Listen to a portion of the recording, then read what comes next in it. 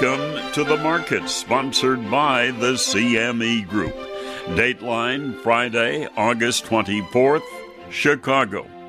Hello again, along with Max Armstrong, Orion Samuelson for our weekly visit on markets from Wall Street to livestock feedlots and the wheat and soybean fields of the Midwest. And as always, it's been a busy and fascinating week. And we'll start with a look at Wall Street and where we ended, because it was a record-setting week on Wall Street. And here's the story. The benchmark S&P 500 index clinched its longest bull market run today, closing above its previous January high, as Federal Reserve Chairman Jerome Powell confirmed the U.S. Central Bank's current pace of rate increases.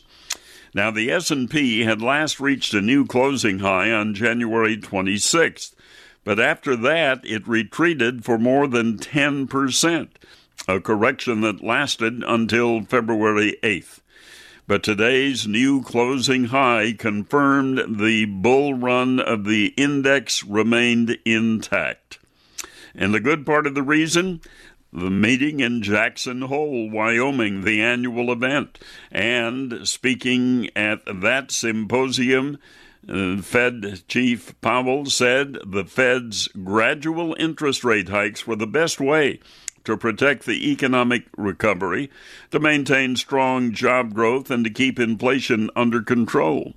His comments did very little to change market expectations of a rate hike in September and perhaps again in December.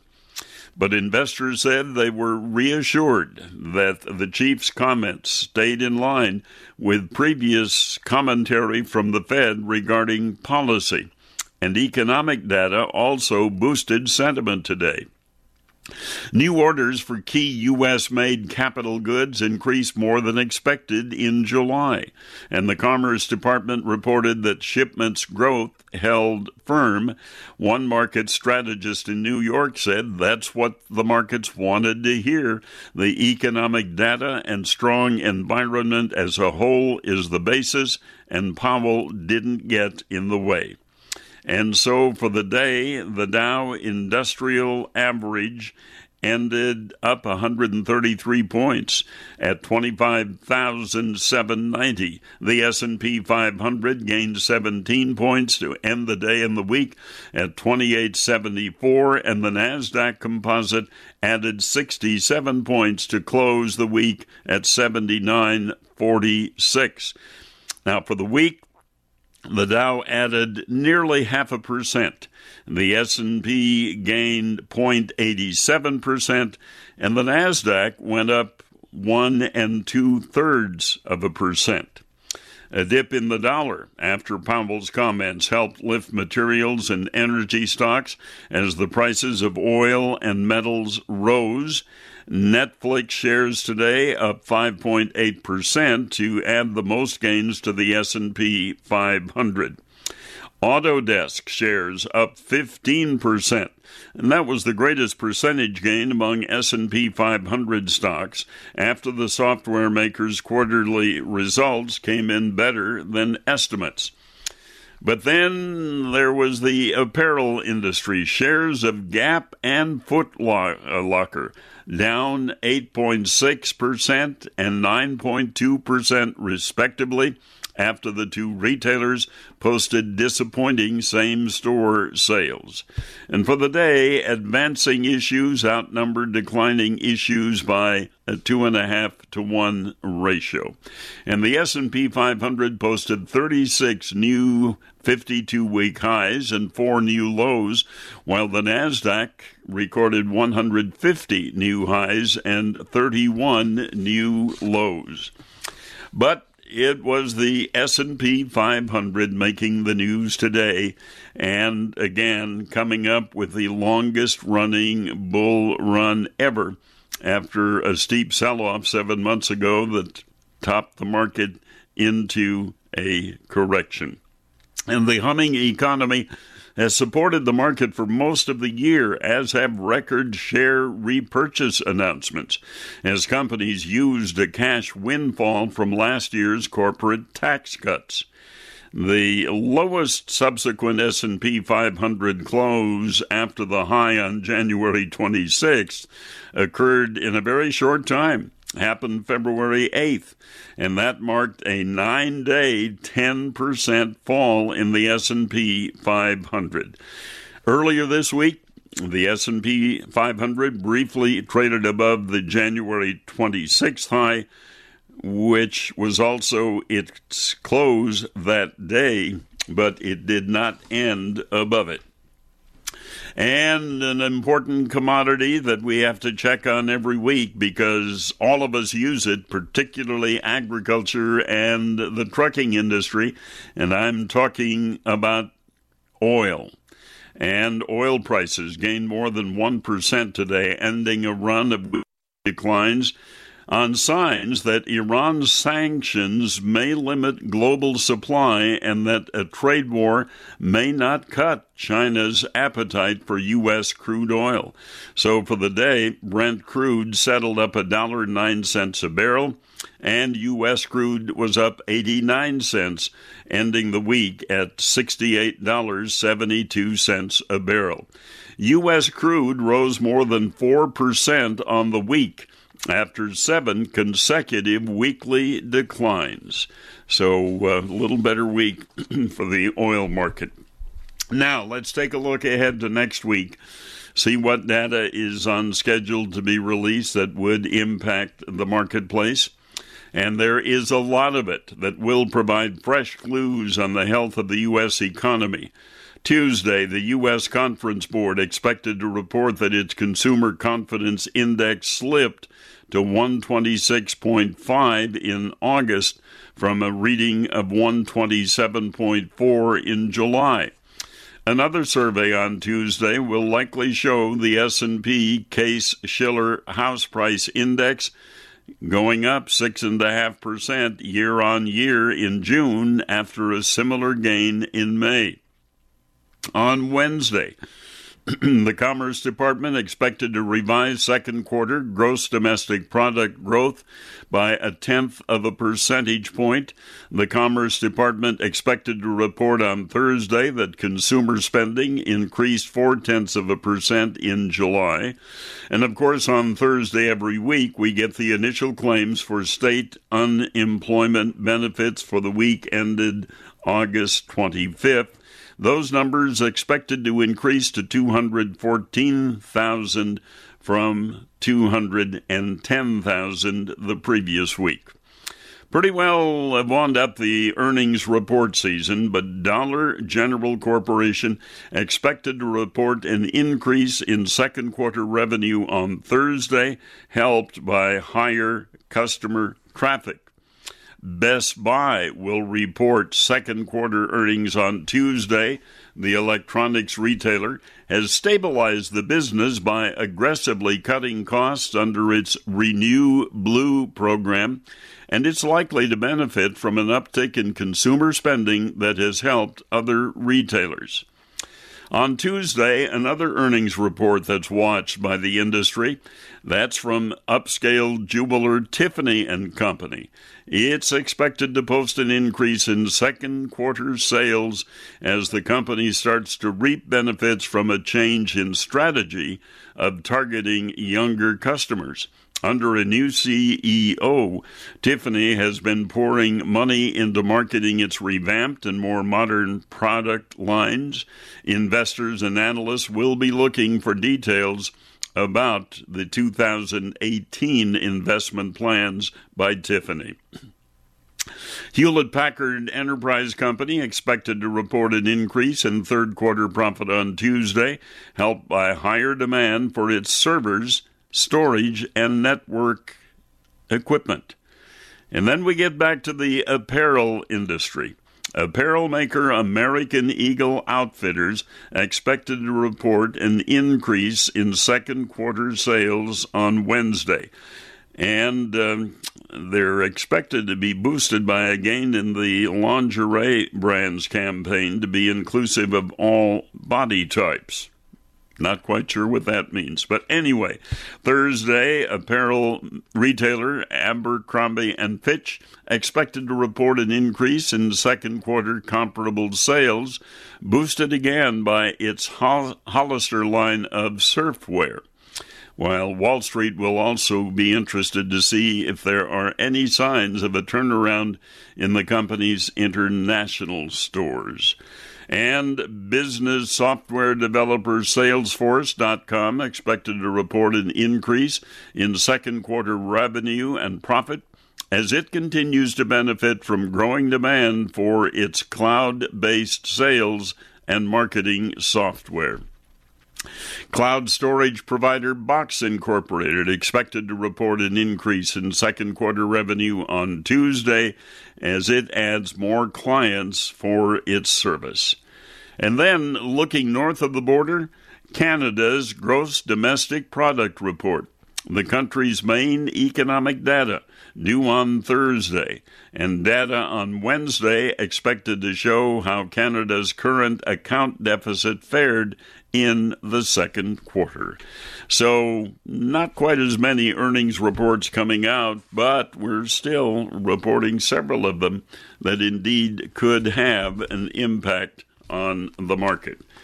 The housing industry continues to have its challenge because lack of inventory, higher interest rates, and higher prices for homes across the country. So that's pretty much what's happened and what's going to happen on Wall Street. What about in the agricultural commodity world? Well, next week is Farm Progress Show week in Boone, Iowa. That may give manufacturers an indication of farmers' interest in replacing older equipment.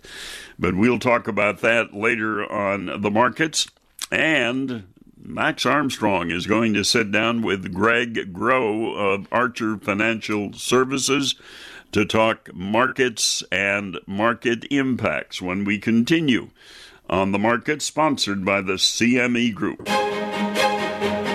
For more than 150 years, CME Group has been built with your confidence. Without it, we simply wouldn't be in business. Today, we continue to work on new and better ways to protect you and grow your confidence in the markets. After all, it's our vigilance that brings you the peace of mind you need today and in the future. CME Group. Advance with confidence. Greg Grow joins us this weekend, Archer Financial Services, to talk about what's going on out there. First in the fields, we've been hearing from the crop tours that these beans, soybeans, look pretty doggone good, and many have benefited from rains of just the past few days. What's your take on that, Well, Greg? as we all know, soybeans are an August crop, and they need rain in August, and we just got a good shot of rain across a lot of key growing areas.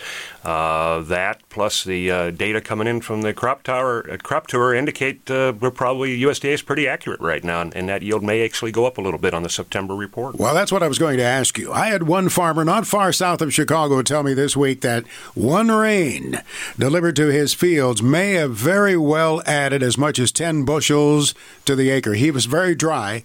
He had been in a dry pocket, missed many rains. He said there were several pods toward the top of the plants that were flat. He felt they could be on the road to abortion in terms of that plant's ability to produce beans in the top. But he said the yield potential had been enhanced greatly. That September bean number is going to go up, isn't it? It feels like it. And again, it was just a very timely rain across a very big swath of the upper Midwest. Historically, that's very important. I can recall back to 2012, which was the big drought year, and we had some big rains come in right at the end of August. I think it was a hurricane that came up and brought rain all the way up to the Great Lakes, and bean yields rebounded, very interestingly in a drought year. So it certainly potential is there. Now, as far as corn is concerned, people have been out looking in the fields. What are they seeing?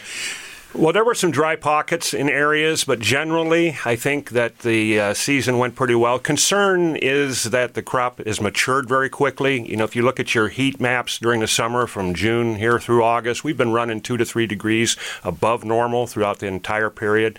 That's probably pushing corn a little bit faster to maturation than people would like, and the effect on kernel depth and ear fill we'll have to judge. But right now, from some of the early checks, it appears that the USDA number may be fairly accurate.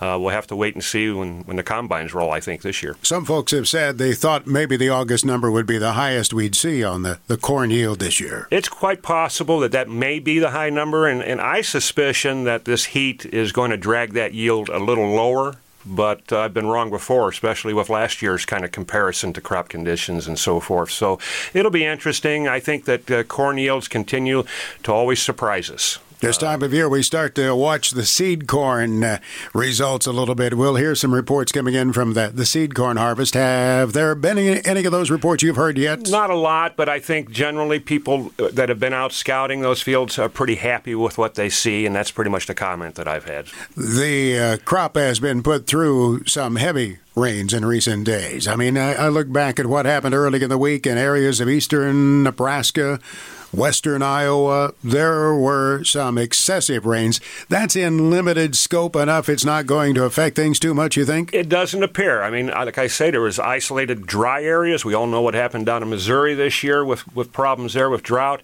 There certainly were some storms. There was damage across Nebraska and areas of Minnesota at times this summer.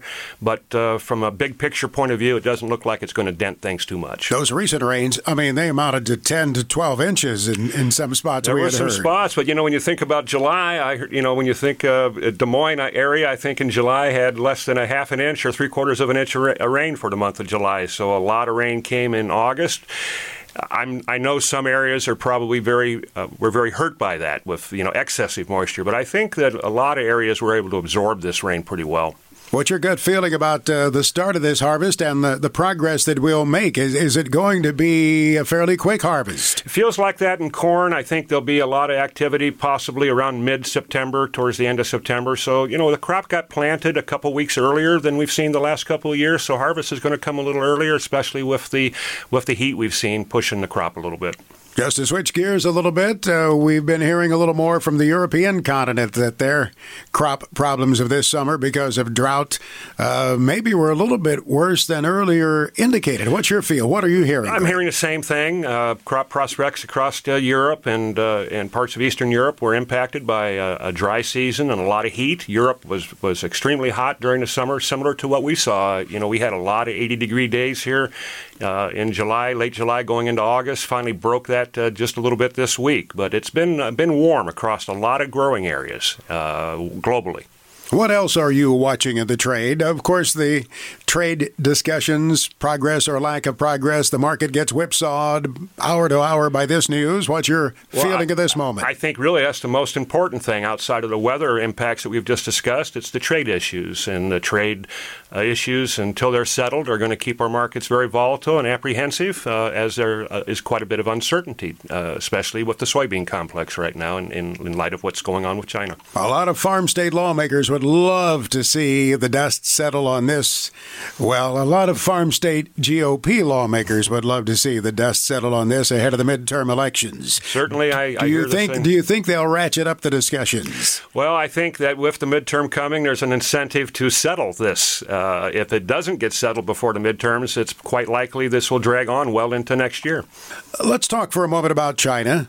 We heard a report the other day that they are underscoring extensive use of ethanol, that they issued a directive, I guess it was put out on the state government website, that they want to see more widespread usage of ethanol. That's more corn being used somewhere, somehow, isn't it? And it is, and you've seen them. They're attempting to draw down 2 or 3 years' worth of old crop stocks. They had quite a stockpiling kind of of an initiative over the last 10 or 15 years, and it seems like a lot of that is a part of this push, maybe to draw down those stocks and use up some of that old corn. But it's also an initiative to reduce the dependence on fossil fuels, and it could result in some interesting dynamics down the road. They may be back into the corn market globally, and of course that'd be very important here for U.S. Long term, it could be positive then for the United States. Could be, and it'll be watched closely. The trade issues right now are probably the most important thing right now. We need to see some resolution here so we can get on down the road a little bit. Probably a little bit hard to get too excited at the moment then, as far as the U.S. market is concerned, about possible increased use of ethanol in China. I think it'll be a longer-term thing, Max. I think it's structurally corn demand has been solid. South American production woes last growing season has allowed the U.S. to gain a little bit market share, a little bit better market share, and certainly things like you've just described with China and ethanol could be very good long-term demand components. What was your gut feeling looking at the projected carryout numbers of USDA in that August report, and where do you think those numbers might go as we go forward here? Well, the bean situation looks very onerous to me. No matter what happens with the export demand, a strong yield this year is going to give us the probability of record ending stocks here in the U.S.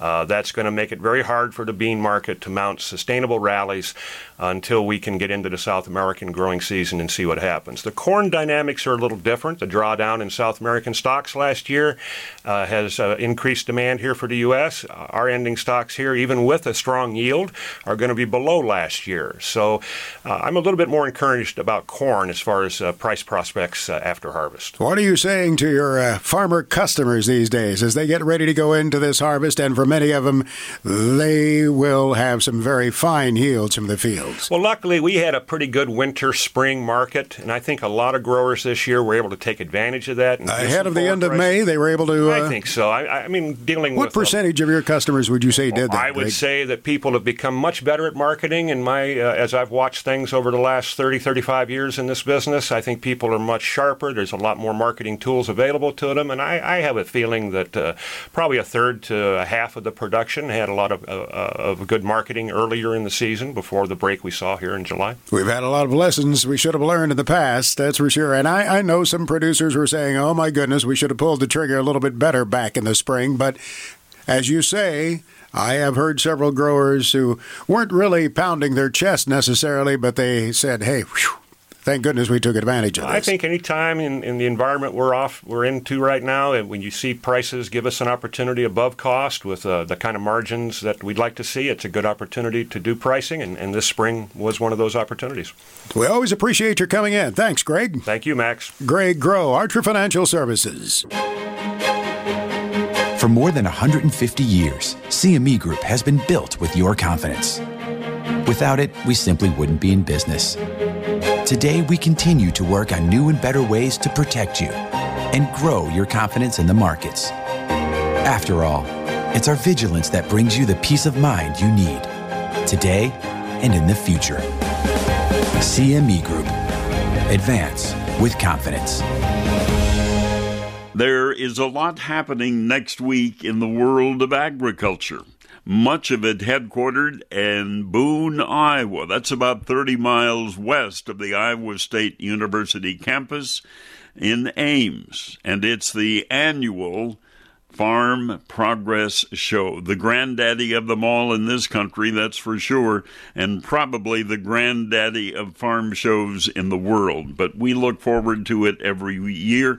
I think I've attended every Farm Progress Show with the exception of one when thunderstorms wouldn't let Air Orion fly to the event. But I think I've attended every show since 1963. And, of course, it's the opportunity for guests, farmers, and agribusiness people, not only from the United States, but from around the world. I'm sure there'll be a good-sized delegation from South America, Brazil, and Argentina, and from Asia, from China and Japan. And, of course, the European Union will be represented by quite a few attendees from that part of the world. We're looking forward to being there on Tuesday and Wednesday. Max will be there all 3 days, Tuesday, Wednesday, Thursday.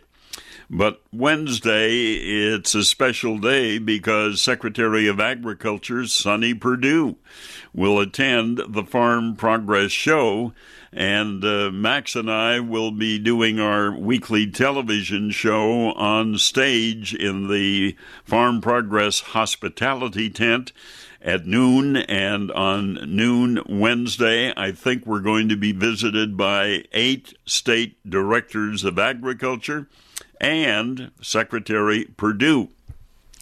And I'm sure that questions from Max and me will focus on the announcement the Secretary is expected to make on Monday, when it's expected that he will give details of the planned $12 billion aid package for U.S. farmers hurt by the administration's trade war. And Perdue, who previously told Reuters the plan would include between $7 billion and $8 billion in direct cash relief for farmers, said it was being reviewed by the Office of Management and Budget. And during a trip this past week to upstate New York to farm country, Secretary Perdue said he hoped to have the program, which will provide relief exclusively from tariffs, up and running after Labor Day. The Secretary said, not going to make everybody whole, not going to make everybody happy.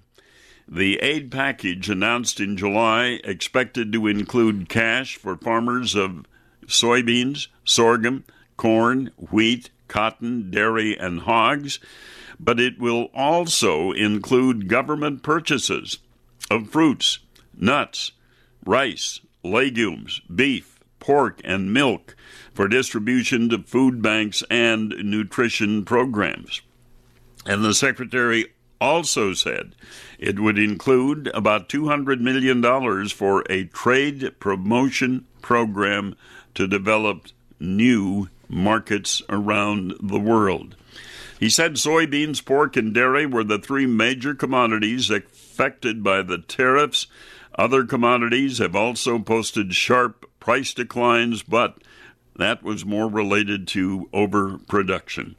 And the package is seen as a temporary boost to farmers in the United States and being hurt by the trade war and retaliations with China. China, of course, is our biggest buyer of soybeans, and already China is looking for commodities that they can use in livestock feed to replace soybeans.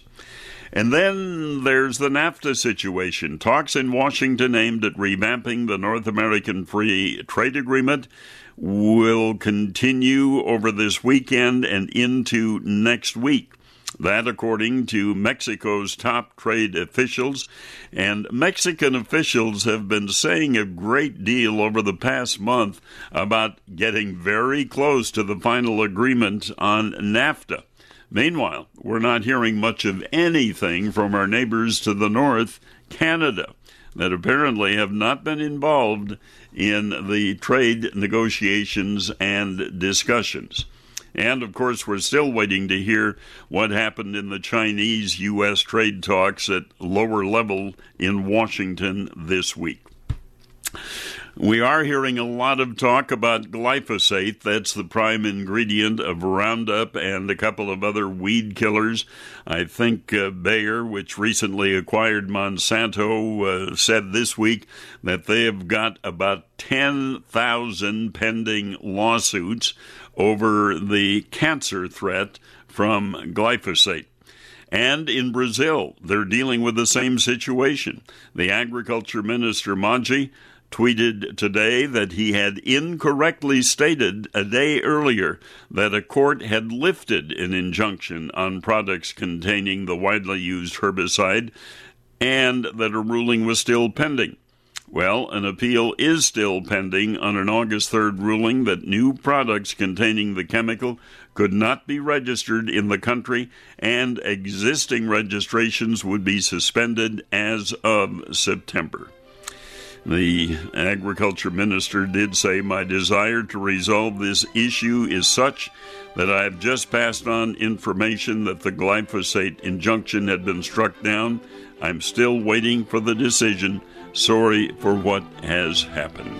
That's our time. Along with Max Armstrong, I'm Orion Samuelson saying thank you for joining us on The Market, sponsored by the CME Group.